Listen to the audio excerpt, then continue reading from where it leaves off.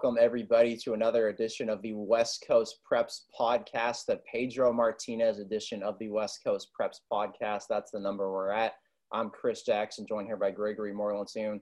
We've got a special guest from my favorite city, not just in America, but the entire world, the entire universe, Coronado, the San Diego area, with Coronado head football coach Kurt Hines. Coach, how are you doing today, sir?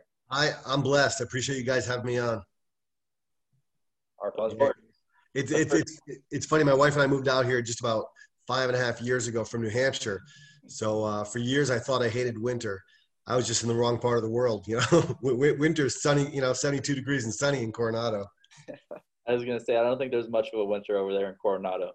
There's not. And I'm okay with that. That's the dream retirement spot for my fellow co-host, Chris Jackson. Oh, I think about Coronado at least 5 times a day, and that's not an exaggeration. That's fantastic. When's the last time you were out here or down here? I think we both went there, summer of 2018, July. I'm going back down there this summer, though, so definitely trying to get back out there again soon. Very cool. You'll have to let me know if you are and grab lunch or something. Oh, I definitely will. I'll let you know. I'll be there sometime in June or July. Sounds good. Perfect. We'll go to the boathouse. Yeah, absolutely. Awesome. But first thing we've got for you, Coach, is how's the off season going for you guys so far? I know it's different time period now than probably any other off season anybody's ever experienced, but how's it going for you and the kids right now? Yeah, it's going as well as can be expected. This is my 23rd year, going into my 23rd year coaching high school football, and obviously this is new for all of us, players, coaches, parents, teachers. We've only been going twice a week in Coronado, and just recently we're allowed to start using a football, so that it was interesting to train your players while keeping them 6 feet apart and not using a football or any equipment. But it's going well. What we found is the attendance has been off the charts. It's just proof to me that the young men and the young women on our team want to be out and active and need to be together doing things. So the workouts are, I can't wait till the day we're actually just doing all football with no restrictions, and then not trying to keep each other apart. But it's going as well as can be expected.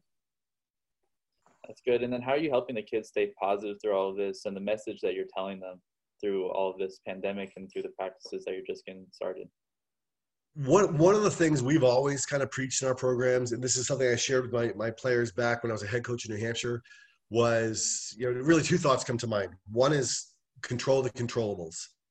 And that's a lot easier said than done. It was really kind of a wake-up call for me when all of this happened, because as a coach, especially a head coach, we have our practices, as I'm sure most programs do, scripted out to the minute. This is how long we have for stretching. This is how long we have for special teams, for offense indies, D indies, whatever. And then all of a sudden, everything's out of our control. We have other people telling us what's essential and whatnot.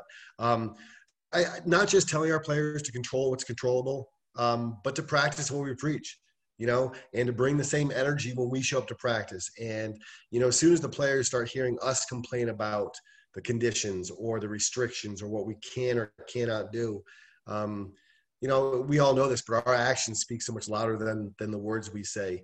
So I think one of the best ways to keep them positive is to be positive ourselves. And, I asked our players several weeks ago, right at the beginning of a practice, I said, what's scarier than not having a season? And they all kind of looked at me shaking their heads like nothing. I'm like, no. I said, what's scarier is having a season, but getting our teeth kicked in every Friday night because we didn't prepare as if we were going to have a season. I said, so with the unknown and with all the questions, we need to control the controllables and prepare the best we can. So if we are blessed with a season, then we'll be ready for it. So that's the first part. The second part I would say is something that's near and dear to me is just be where your feet are, and we tell our players, before this craziness with COVID, happened years ago, onto the practice field, your girl's still going to be upset with you if she was upset with you before practice. So let that go for now. Your parents will still be upset that your room's a mess. Your homework will still be there. But while you're there on the football field, be where your feet are. And I think that's a powerful lesson for all of us. When I'm with my wife, be with my wife. because the things I need to do for school or for football or whatever, those will be there when our date night is over. So just to be where your feet are and just to be in that moment, because when I'm on the football field with my players, I'm not worried about anything else that's going on in the world.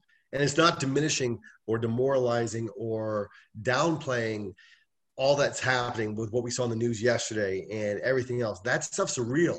But I think there's power in being where your feet are and just being present, being in the moment. You've got such an extensive background working with kids, student athletes, and teaching. We'll get into more of that here in a little bit. But originally, what first got you into working with kids? Yeah, the money. No, I'm just kidding. Just kidding. I knew years ago my modeling career was not going to take off. So no, I was fortunate enough growing up that my high school football coach owned a daycare center about 200 yards from my house. So as far back as being a sophomore, I think it was in high school, I started working at a daycare center, and I had a passion for working with kids. Very quickly, became aware of the fact that I wanted to teach elementary school. It wasn't until my senior year in college that a professor asked a buddy of mine and I to coach a special needs flag football team that I never thought about coaching. So we volunteered for that. And the first day I remember tossing a football underhand to a girl, probably sixth grade or so with Down syndrome, who dropped it probably about the first 10 times. And we were like 5 feet apart from each other.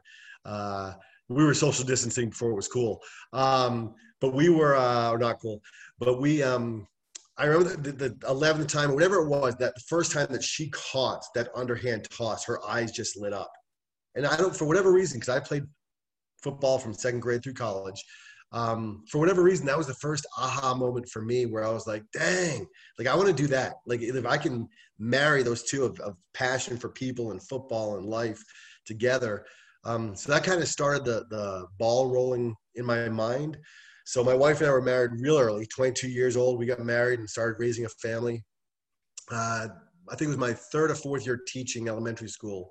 I reached out to the local high school head coach in New Hampshire and was willing to do whatever. I wasn't looking for a paid position, wasn't looking for a coordinator position by any stretch of the imagination.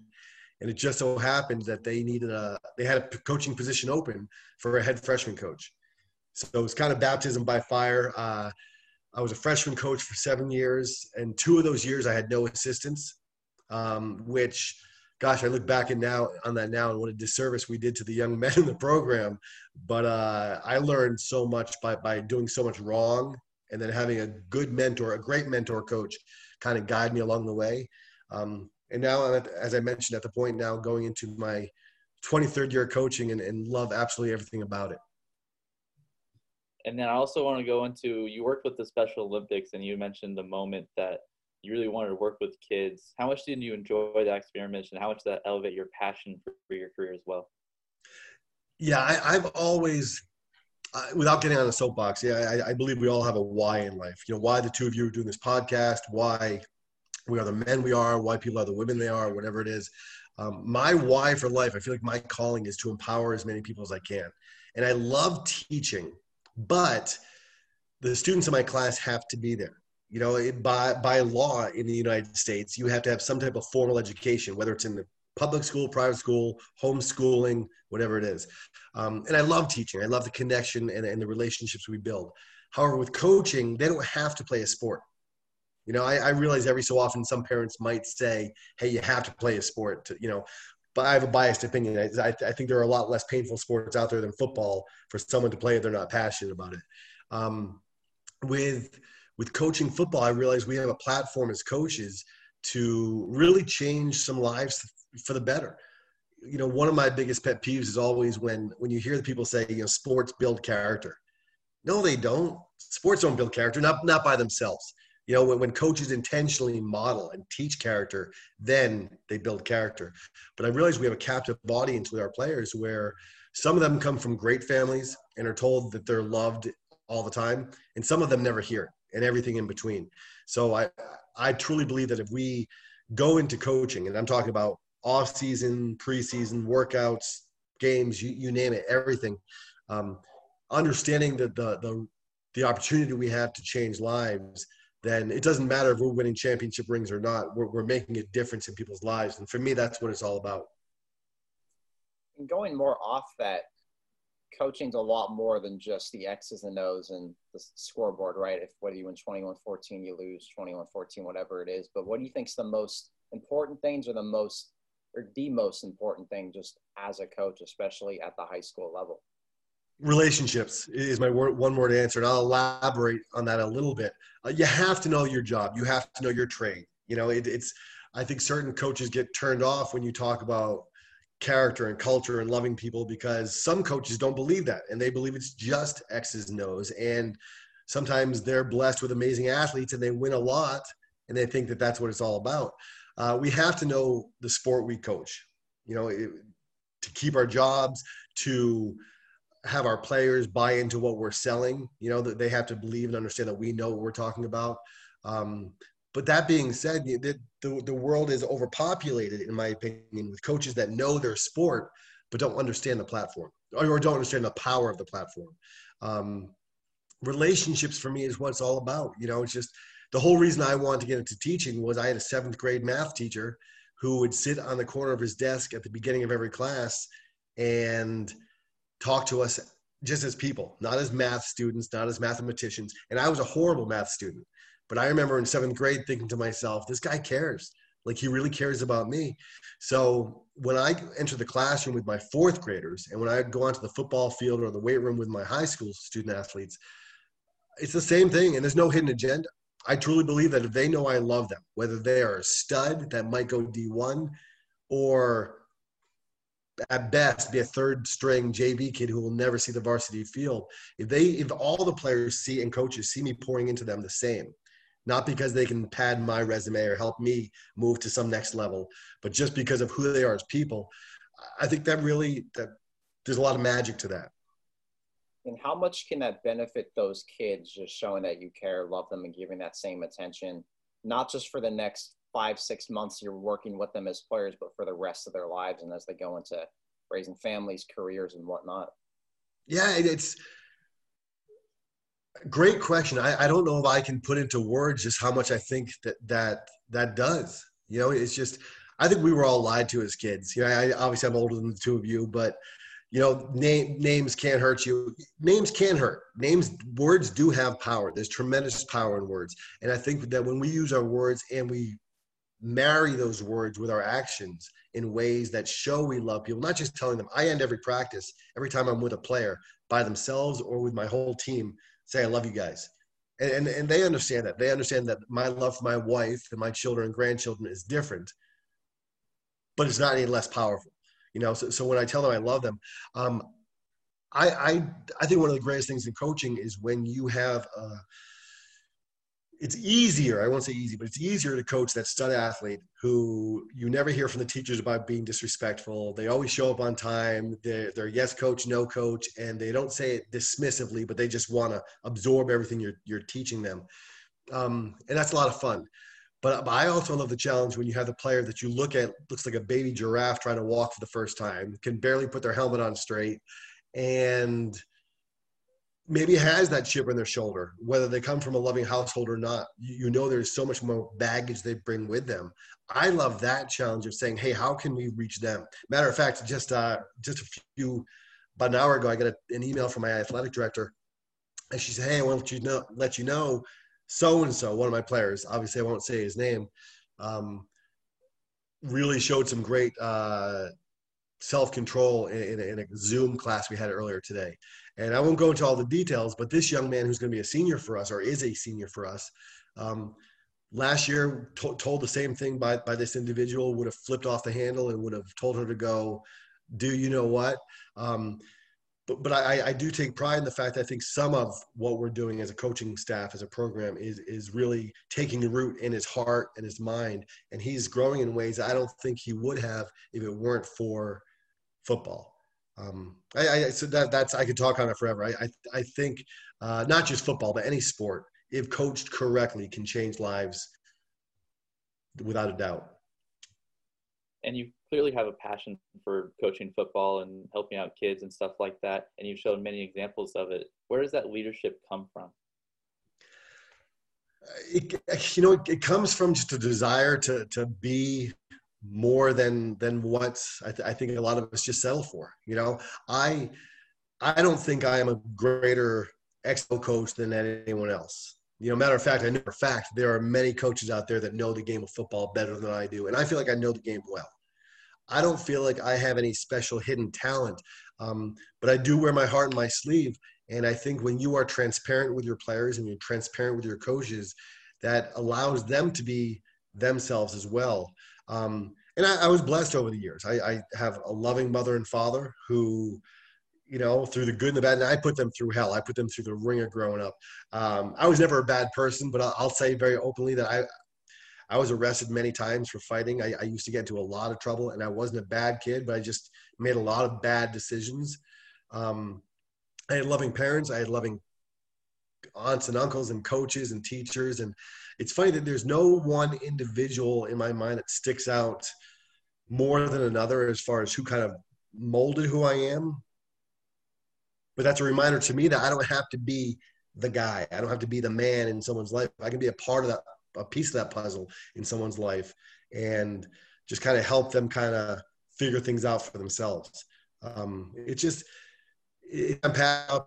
think there's, as which one of you mentioned it, but the world's, you know, social media, there's so much negativity, you know, in the world today. And I think, you know, you can put something out there with the best of intentions, and 9 out of 10 times you're going to get knocked down by some for what you posted or what you said. I don't think the world will ever be overpopulated with people, male or female, black or white, young or old, who go out of their way to try to empower others. So I think the more people we get truly just loving on other people, the better we're going to be. And we need it. You brought up such an interesting point. When you were younger, you just got into maybe that classic little trouble as a lot of kids get, teenagers get, and all that in their teens, 20s, whatever it is. But what made you flip that switch and just completely turn the corner for you? Great question. As soon as you started to say that, I could picture in my mind my mother and father on my shoulder, like jumping on the screen saying, whoa, whoa, whoa, this wasn't the typical get into trouble stuff. Man, yeah.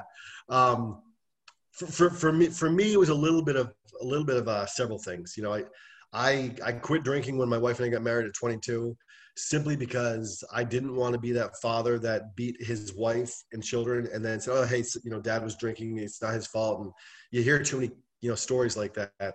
I needed to do a lot of growing up. And drinking, I'm not blaming the drinking for me, but there was a direct correlation with the number of times I'd go out and have too many and the number of times I'd get arrested. So what I chose to do for me was I quit drinking when my wife and I got married, and really thought about what type of father and husband I wanted to be, what type of teacher and coach. Well, I wasn't a coach yet at that time, but really what made me change was growing up and looking around people around me that were happy in life, successful in life. And one of the greatest people I've ever known, my Uncle Bernie, who had passed away, he's passed away about 10 years ago now or so from cancer, but he was born in Mexico, one of like 14 children. His father died when he was super young, and the most blue collar, hardworking, quiet human being I've ever met. Had a strong faith and testimony, but was just someone that just kind of practiced what he preached. He just was a loving person.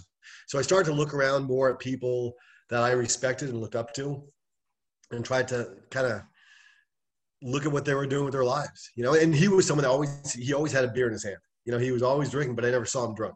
I never heard him say something or do something that he shouldn't have. And that wasn't me. I was that person that had too many and did a lot of things I shouldn't have. And I share often with the players. I'll go into stories, you know, or not stories, but examples with players that are struggling with their behavior in class or around town. You know, one of the fights I got into was with three police officers, and it was a felony for each police officer. So I had 3 felonies at one point in my life, and a lot of stuff had to happen for that stuff to kind of work itself out, and for bills to be paid and dues and debts to be paid and all that stuff. But I'm a firm believer that people can change, you know, and I think it's so easy for coaches to write off, or teachers or adults to write off, quote unquote, troubled youth.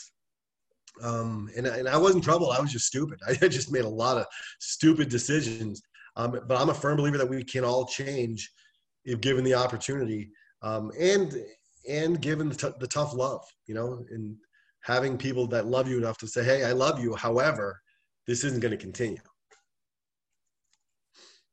And then I want to go into more like, what are your core values that you really instill into your fourth grade kids and also into your football program? What's some of the core values that you preach to them? I think one of the first one would be love, just, and it sounds so cliche, but I think it's so underplayed, if you will. Love what you do. Love the people you're with, have a love for life. There's nothing I love greater than when I meet someone and, for the first time and they just light up the room and you don't even know them yet, but there's just something about them that just makes the room and everyone around them better. I think love, I hate to say typical, but the hard work, showing up and giving your all and out competing everyone around you. That's something we talk about, taking pride in what you do. I always tell my fourth graders, and this is in the very beginning of the school year, I'm like, I do not care about your grades. And you can see them all sitting in their chairs like, wait a minute, they've never heard this from a teacher before. I'm like, I will never care about your grades. I care about you. I care about your learning, but I don't care about your grades because the grades will work themselves out. And it's along the same lines with our players. We tell them to trust your process. I don't care what your height, your weight, your speed, all that is. You keep showing up day in and day out. You put in the work, you love those people around you, and you compete like it's your last day on this earth. You're going to get there someday. And there is different. Oops, sorry about that. There is different for all of us. For some of us, there is Division I. For some of our players, there is to be suited up on a Friday night wearing the varsity jersey. So I think the values are different for all of us. I used to think, in the lines of values, I used to think that culture rather, was some mission statement or some slogan or logo you put on the wall in the weight room or the locker room or a t-shirt. And those are all great. But I've learned, especially being at Coronado, where we have North Island, the naval base, we have families coming and going all the time. So sometimes you might have a stud move into town and next year they're gone. Their mom or dad were transferred somewhere else. And so this has really been a blessing in opening my eyes to the fact that culture and core values, if you will, where I'm kind of bringing the two together, it's a living organism. I think it's got to start from the top, and I think the greatest way to destroy team culture is to have a coaching staff, head coach and everyone else,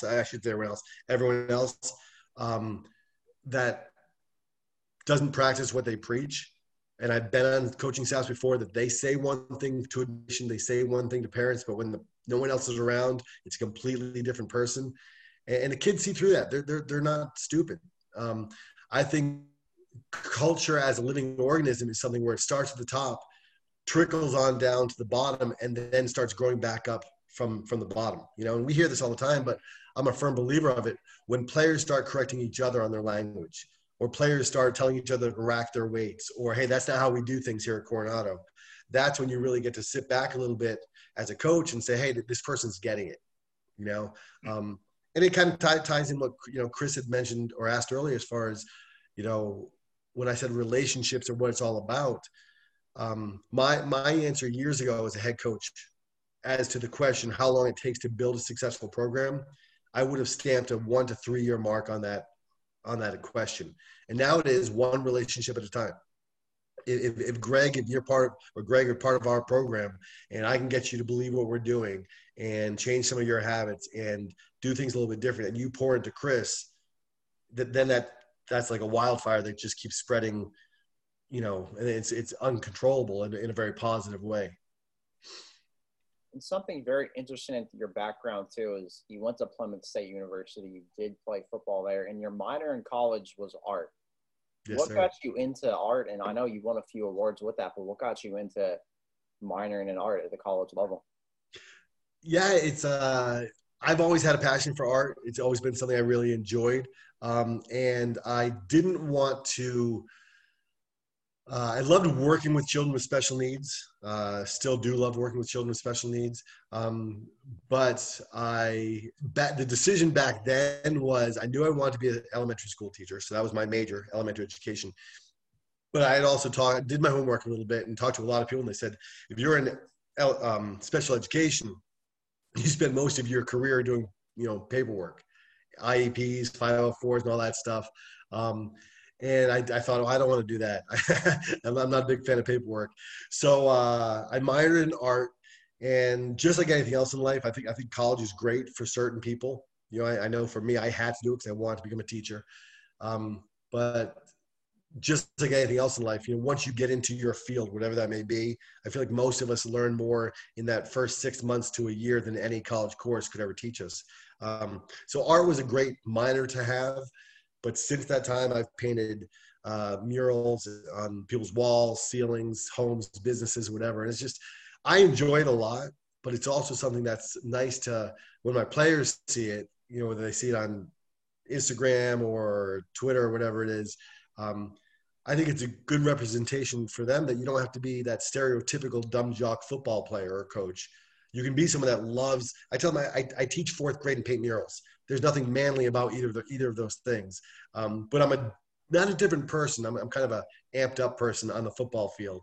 But I'm passionate about all three. And I think it's important for our young men and young women to see that you can have many passions in life and be successful at several different things. And where does that creativity come from for you? And how much does being an artist and that creativity help you when it comes to teaching and coaching? Teaching, it helps out all the time because the kids love it. And, I so often I will incorporate the artwork into our lessons. And that's really a great draw for them to, they're looking at a fun art project. And then after we do this thing called picture writing, which I did not invent, I don't remember who created it, but where students draw beautiful pictures. And I give them about 40 minutes just to draw a beautiful picture. And then when they're done when they're done with the picture, they start writing about it. And it helps them to bring out the detail in their writing and all that stuff. So it ties in really well. The creativity, I think the greatest thing that my artwork helps me with as far as teaching and coaching is understanding that there are layers to everything. As an artist, when I'm painting a mural, I'm starting in the foreground, working to the foreground. And there are little minute details that I put in it that most people that see that piece of artwork will never even notice. I did a 500 square foot mural back in New Hampshire years ago with life-size Native Americans and cacti and all this different stuff. And my wife came by one day to bring me lunch, and she said, "Hey, do you want me to help with it?" And she's the first one my kids go to, our kids are all young adults now. But when it comes to like technology or fixing the car or whatever, like she knows so much more about so many things than I do. But when it comes to artwork, that's not her forte. But I said, yeah, take this one little paintbrush and just do little details on the cactus here. And she's like, no one's even going to notice this. I'm like, no, but I will. I'll notice it. And it adds to all of it. And I think that applies to teaching also and coaching, because there's so much of what we do that people that sit in the stands on a Friday night have no idea the little intricacies of that mesh point with the quarterback and the running back and that first step by the quarterback and where the quarterback's eyes are going to be. But it's the little details and all the layers that make that picture or that program what it needs to be. And then, so you grew up on the East Coast and then you went to Plymouth State University. What was it about coming to West Coast and then San Diego and Coronado that you wanted to come over here? And what was the interest? Yeah, it was something where our oldest daughter had come out to San Diego State. So we had visited a few times and loved it. I mean, how can you not love the weather here? We never gave any serious thought about moving across country to San Diego until we had our grandson.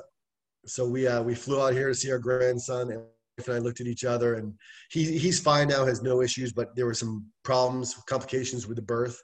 So he was in the Rady Children's Hospital. And we said, we got to be out here. This is great. Doing Zoom or Skype or FaceTime stuff with podcasts is a lot of fun, but it's different when it's your grandson. You want to have a relationship like this with your grandson.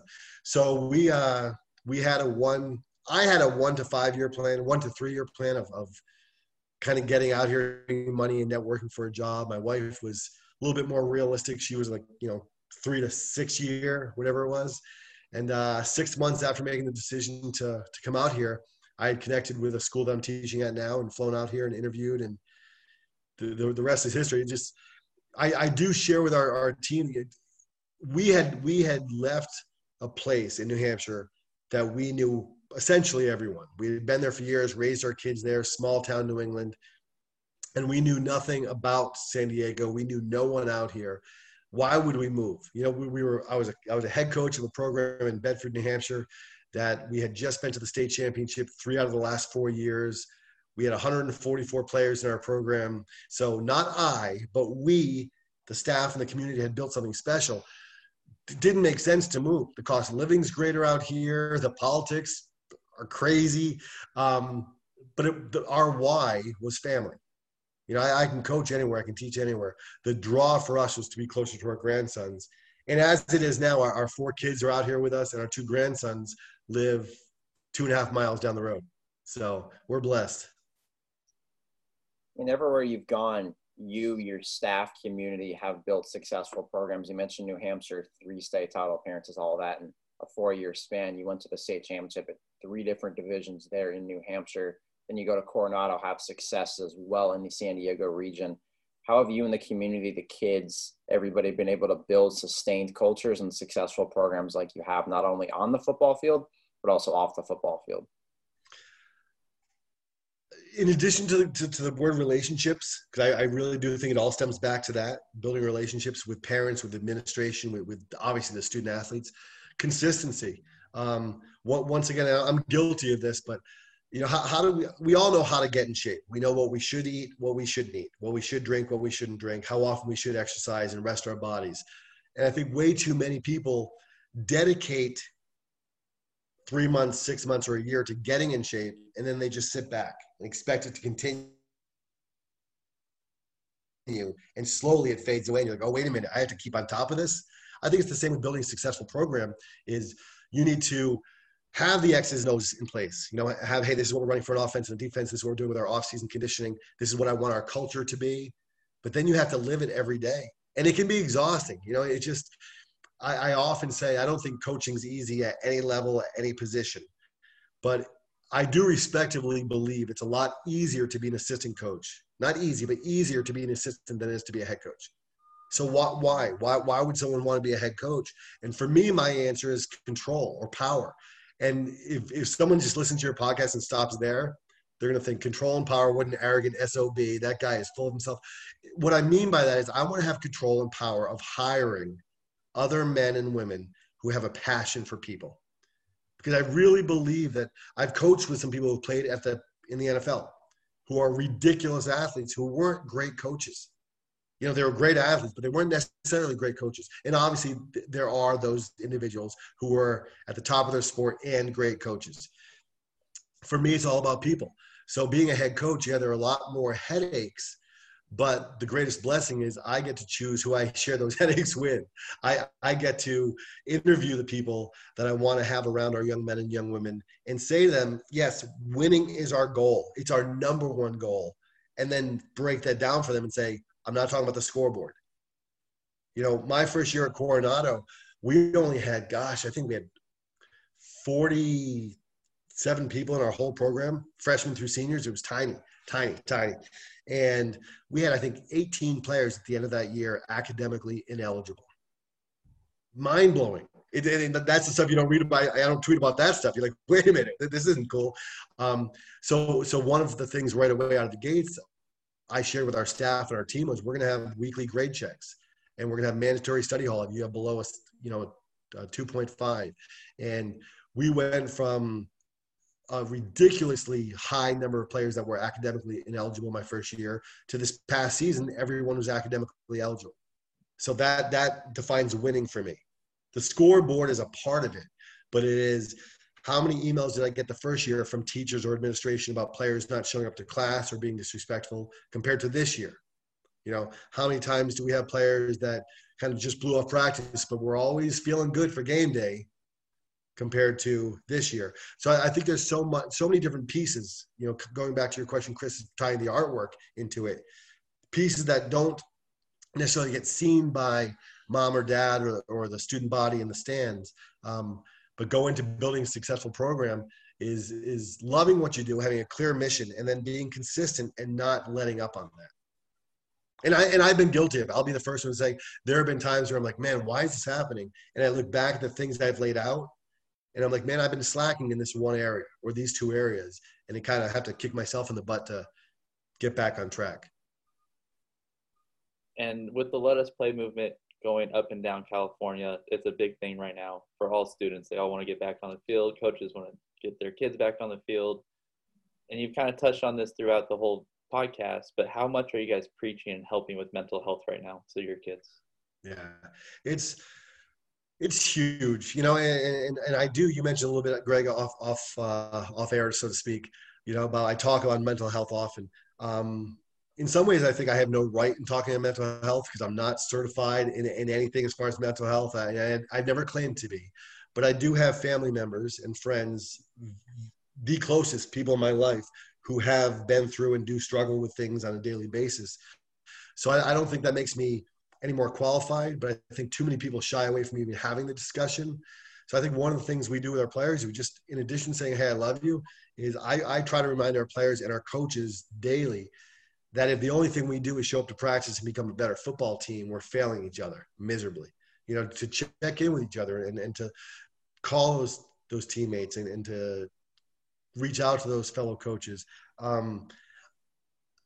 It's such a touchy subject with the Let Us Play because the country's divided as far as what's going on right now in the world. And I don't know what the right answer is. I don't have the right answer. I know my feeling is that football, high school sports, not just football, are essential. Being in the classroom, in my opinion, is essential. And I've gotten a lot of hate of that, for that and social media, saying I'm just a Neanderthal dumb jock coach that just wants to play and yell at kids. And I don't respond back to those because that couldn't be farther from the truth. But we've seen way too many people in all types of programs, all walk of life, who their only way out is through high school sports. For me, high school sports are what got me to college. It wasn't my teachers, and my teachers were great, but I love football. And the reason I say it got me to college, I played Division III, so I didn't have a scholarship. But the desire to keep playing football and be academically eligible forced me to do well academically enough to get into college and to know I want to do something else. I think it's important for us as coaches to share our feelings, share our beliefs, but not to shove them down our players' throats, and try to have those open conversations with them as well. And I try with every practice we have to pull 1 to 5 players, depending on how long the conversations are, aside and just, hey, come here for a second and just talk to them. Like, how are you doing? And the typical answer 99% of the time is, I'm good, coach. And I'll ask them again, how are you really doing? And then you can see them kind of take a deep breath and say, I'm okay. Or they'll say, not that good. So I think just that alone, so often I don't have the answer for our players. And that's okay. I don't think we have to as coaches. But for our players to go home and be like, wow, coach really cares about me. And he took the time. He asked me. I answered him. He asked me again. I answered him again. And, hey, 20 minutes later, we had a conversation that really got to the core of some things going on. I also think that there's a danger with all this let them play and this that's going on is too often we look at young men and young women in the inner cities and we think they need this. Coronado kids, they don't need this. They got $1 million homes. They don't need this. And I think there's a lot of danger in that because there is drug abuse, there's neglect, there is mental abuse, physical abuse, you name it. I don't care if you're from $1 million home or you're sharing an apartment with 3 other families. That stuff hits all of us. And I think sometimes in the sports world, that big, strong athlete, male or female, or that coach, we feel like we have to show that strong exterior all the time. Hey, I'm fine. I got this together. This doesn't shake me. And it does. I think it shakes all of us. And I think for our players to see us going through the same things they are and being transparent about it, I think it can really bring life to them and help them kind of breathe a little bit easier and know that they're not alone. Because I think so often we think we're the only ones battling with what we're going through. just talking more about sports, how important are sports to individuals, kids? What kind of impact have you seen sports have on a kid's life? And what kind of impact can sports even have on a kid's life, not only in their playing career, but when they're done with playing and as they go into being young men and women, fathers, mothers, and going into their careers as well down the road? Yeah, I think that a term I use often is jackwagon. There are those jackwagon coaches out there who use their student athletes, who don't understand the platform we have as coaches. But for the great majority, I really do believe it's the great majority of coaches out there that understand how blessed we are to coach and to coach human lives, people. It's life changing. It's paramount. It's just athletics. I had a young man, I'll be careful with this one here, and I don't think he listens to my podcast, but currently on a program now, tell me a while ago that he was diagnosed with something. And I'll be vague with this, but he was diagnosed with something. It just took my breath away nothing life-threatening. But as he's telling this to me, I thought to myself, wow, he has enough courage to even share this with me. It was some really heavy stuff.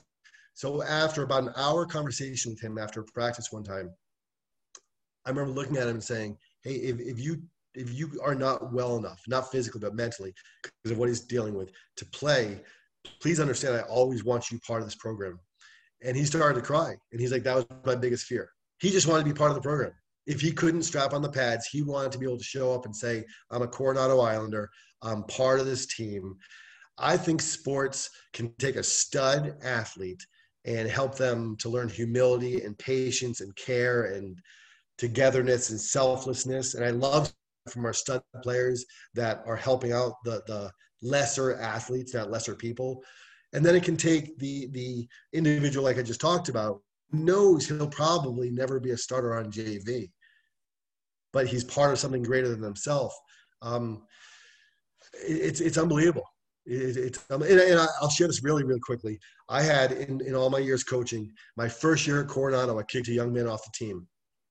First and only time, and I hope it'll be the last time. I was a mess. I was like a 13-year-old schoolgirl, snot bubbles, crying afterwards in the coach's office. It was just a lot of things happened, but coaches that had been part of Coronado for years, who knew this young man for the first 3 years, said, Coach, it had to be done. He had been doing this for years. He was always allowed to get away with it because he was such a stud. I was heartbroken. It had to be done. I reached out to he and his mother a few days after I kicked him off the team and prefaced the conversation by saying, I'm not asking you to come back to the team. You will not be a part of our program again because of the things he had done. I said, but would you be willing to meet? So he and his mom came in and we had a good meeting. Hadn't seen him for years, 2 or 3 years, and saw him just about 3 or 4 months ago during a practice. He was playing basketball. And I look over and he goes, Coach Hines, came over and gave me the biggest hug. Now, this is a young man I had to kick off the team. And he goes, oh my gosh, dude. And he goes, sorry, Coach. I'm like, that's all right. Call me whatever you want. He goes, dude, I'm in college now. And he started telling me about his savings, all these different things. And then he looked at me and he started getting teary-eyed before I did this time. And he goes, Coach, you kicked me off the team was the best thing anyone could have done for me. And he said that to me and I'm like, what? I said, that was the hardest thing I had to do. What are you talking about? He goes, I was always that good that no one challenged me. People always let me get away with whatever I wanted to do. He's like, there's no way I would have my life on track now. And he gave me way more credit than I deserve. And I made sure that he knew that his life is where it is right now because of him. But I knew I had a small piece in that. I think if done with love, once again, regardless of the sport we coach or the age level we coach, if done with love and you build relationships, you're going to change lives for the better, regardless of what the season outcome is. And you talked about all these moments of, you helping kids and giving all these kids your love and saying that you love them. Selfishly, how does it make you feel helping all these kids and seeing them succeed as well?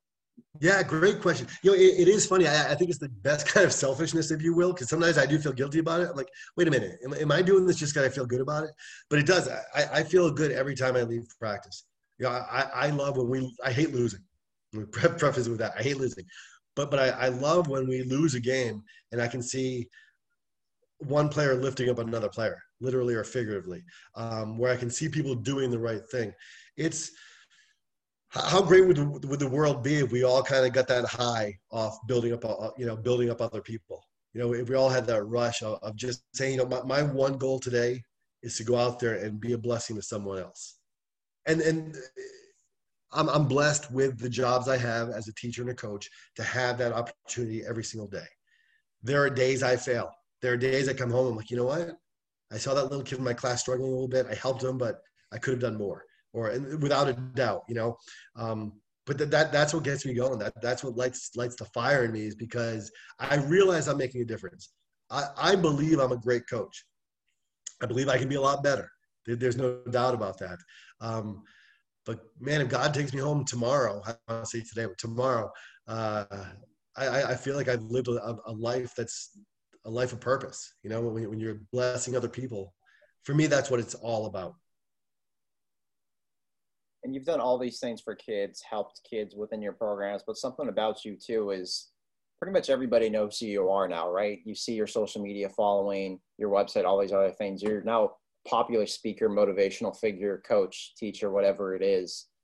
How did you become just such a popular figure across America, across the world nowadays? And do you ever expect anything like this? Definitely never expected it. And I've shared this many times on different, great question. Being an elementary school teacher, football coach, and artist, if you will, Facebook and Instagram made sense to me. I can connect with people, share my artwork, whatever. When Twitter came out, I wanted nothing to do with it. And my wife was the one who was like, just get on Twitter, because she comes to every one of our games, did back in New Hampshire and does here in California. And I would call her when we were getting on the bus from an away game. She'd be home already watching the news, and I'd be like, hey, who won this game or who won that game? And she's like, just get on Twitter. You can find out. So that's the only reason I ever got on Twitter. And then for whatever reason, I remember posting a video one time that kind of resonated with a lot of people, and it grew. It's funny because it's not something I ever planned on, and all the speaking engagements that have come from it. My wife and I were so blessed. Just a few months before COVID happened last spring, I was asked to speak for ADT Securities in the Bahamas. And I got a private message on Twitter from some guy that said, hey, we want to fly out to the Bahamas to have you speak. And it almost seemed like one of those emails we all get that says, hey, I'm from Uganda. I want to put money into your account. Just give me your bank statement. So I almost didn't respond, but I do respond to everyone.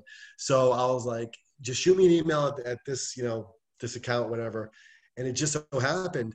So when I was doing a conference call with Dorian is his name, and one of his coworkers, I said, hey, I'm just curious, like, why me? I'm a high school football coach, and I know we've had success, and I've had success as a coach, but there are a lot more predominant, successful, high, figure programs out there than ours and than me. And they just said they wanted the people that they are talking to at ADT Securities want to talk to someone or hear from someone that is living what they're doing. He said most of our business owners are former athletes, and if they're not former athletes, they are all competitive in what they do. And it was pretty awesome because I was able to share some insights and just thoughts with people there in the Bahamas that really resonated with a lot of people, not because of football per se, but just for a passion for people. I think whether it's sales or sports or raising a family, it's my belief if you know that the person truly cares about you, period. Not with an asterisk, they care about you and what you can do for them, but truly care about you, that you're going to be a better teacher, better coach, better parent, business owner, whatever it is.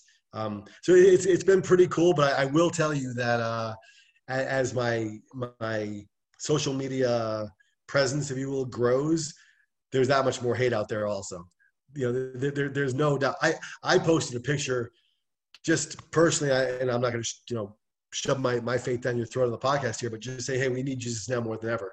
And I put a picture out there yesterday. You'll see it on my Twitter if you go there. And a lot of people liked it, but a lot of people were like, just said some really, really negative things about it, a lot of negative things. And I think that's what, as coaches so often, when I first got into coaching, people said, hey, you need to have a thick skin. Well, for me, a thick skin kind of builds up a defense. And that's not what I'm about. I don't want to build up a wall from other people and have me over here as a coach and everyone else over there. So for me, it's about a strong why. And if we know what we're doing, why we're starting a certain player over another, why I'm posting something or whatever it is, a strong why is going to make it easier to deal with all those negative comments out there. And you talked about social media and obviously the negativity of it. And there's always the hated comments and people giving that negativity, but there's also great positivity to it as well. And can you go into the importance of using as a high schooler for recruiting or social media to connect with other people all around the world and go through like the positivity of what you think social media can use? Yeah, it's funny when I share a video in my class with my fourth graders, I always have them turn around so they can't see the screen. Because as we all know, when you go to show a video from YouTube or a lot of different sites, sometimes those little pop-up videos, it might even just have a woman in her bikini or whatever. But to a fourth grader, I see them going home and saying, trying to show pictures of women in their bikinis. But I tell our fourth graders and our student athletes, in my opinion, social media is just like a loaded gun. In the right hands with the right intent, it's going to do a lot of good and save some lives. In the wrong hands, it's going to hurt a lot of people. You're absolutely right. I'm a firm believer that you get what you look for. If I want to go onto social media and find hate and negativity and all this different stuff, I'm going to find countless accounts of people spewing that hate. If I want to find positivity and love and encouragement, I can find just as much. So for our players, we tell them it's a free platform. Instagram and TikTok and Twitter and Facebook, they're free platforms. And as frustrating as it can be for some of us that the owners of those massive companies, kind of dictate what's seen and what's not. And it still doesn't matter to me. It's just, if you have a message that you want to share with the world, you can put it out there. From a recruiting standpoint, I tell our players, and you guys, you've heard this from other coaches as well. I said, have a picture of your face, not some emoji or whatever. Have your real name, first name, last name, height, weight, all that different stuff. And when we have meetings with parents, I tell parents also, because different parents, have different feelings about social media with their children, and I respect that. But I tell them, if your son or daughter if they want to play at the next level, they're foolish not to use Twitter as part of that recruiting service, if you will, the free service. And I tell them as parents, have their password, have their account information and all that stuff, so you can work on that together. But it's a powerful tool that can open a lot of doors. And we've seen, I don't remember what college coach I just saw tweeted out something yesterday. I don't know if it was a football coach or basketball. I forget who it was, but something that struck a chord with a lot of people, and he lost his job like that. So I think often as we as coaches tell players, hey, don't post anything that your mom, your dad, your pastor, your preacher, your grandma wouldn't want you to see. We have to remind ourselves of that as coaches, all the time as well, that the whole world is watching. And once you put it out there, you might think you deleted it, but somewhere someone screenshotted it. It's going to resurface. And now into some fun questions we ask everybody. We've got answers. We'll rate how good your answer is after you give us this, but what's your favorite ever home cooked meal? Oh, I've got to say it, bone-in ribeye. Ooh. Okay. Yeah. Okay. Yeah. And I got to say it's quietly because my wife's upstairs. Hers is the second best, but we had a friend of ours make one time, and he put it in the oven, on the frying pan, on the grill, and he did more work with this piece of meat than I've ever seen. And bone-in ribeye is my all-time favorite. Okay. I mean, bone-in ribeye, you can't go wrong with that, I don't think. No. Now, what are you getting on the side with the bone-in ribeye? Great question. I'm not as healthy as I should be. I should say salad, but for bone-in ribeye, I don't think you need much. Mashed potatoes, butter, salt, pepper, and some nice bread to soak up the juices. That's about it. That sounds like a perfect meal to me. Honestly, I think that's the best answer we've ever gotten. There you go. Obviously, I'm not talking to two vegans. So yeah, no, I'm big on the mashed potatoes and the steaks. Yes, absolutely. And then the next one is, what are your favorite things to do in the San Diego and Coronado area? Love going to the beach. Yeah, there's love Coronado Beach for obvious reasons, but Wind and Sea Beach It's shore breaks. So you don't have to shuffle your feet. You don't have to worry about any stingrays. My wife and I love going on hikes, whether it's Potato Chip Rock or Torrey Pines. I mean, one of the greatest attractions for us moving out here, obviously being closer to our grandsons, there are dozens of things you can do that don't cost you a dime.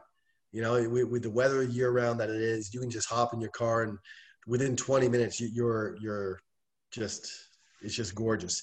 I know this is a little outside of the San Diego bubble, but just 2 weekends ago, we had gone out to Joshua Tree, and it's just the landscape out here is just so diverse. It's just fantastic. So things to do would be just beach and hiking. And then what about your favorite athletes growing up and your favorite athletes today? I'm a Cowboys fan. So, which has been it's been a tough few years, very tough 2020. That being said, one of my favorite football players of all time is Jerry Rice. And simply because I think his numbers speak for himself, but he's just one of the greatest athletes, and I love humility. You know, I think especially in today's day and age, you hear a lot of our young men talk about, oh, this player is great. I'm like, yeah, he's so cocky. You know, they're like, well, he can afford to be. He's that good. And I always like to bring it back to some of the greatest that just did their job, just loved it and used their platform for great things. So Jerry Rice is one of my favorites of all time. Jay Novacek, not sure if you know him, he was an old school tight end for the Cowboys. Loved him. Billy Bates was an undersized, if you will, 205, 210-pound safety for the Cowboys that just did massive things. Today, it's I don't know if I have a favorite athlete today. I just love favorite moments, and what I mean by that is when you see an athlete do things off the field or on the field that just say, yes, that's what it's all about. And you see them using their platform to go above and beyond what the norm thinks, them. That I love seeing that. Well, I'd say this podcast was perfect all the way until the Cowboy fan. But you know what? Cowboy's answer wasn't good, but he saved himself with Jerry Rice. True. There you go. That is true. There you go. Oh, my goodness. Always a pleasure. Thank you so much to Coach Hines from Coronado for coming on. Be sure to follow all of his work, everything on social media. Follow his Coronado football program. Be sure to check out this podcast. Subscribe to our YouTube page. Follow our work on social media, West Coast Preps _ and follow our work at westcoastpreps.com. I'm gone. Yeah.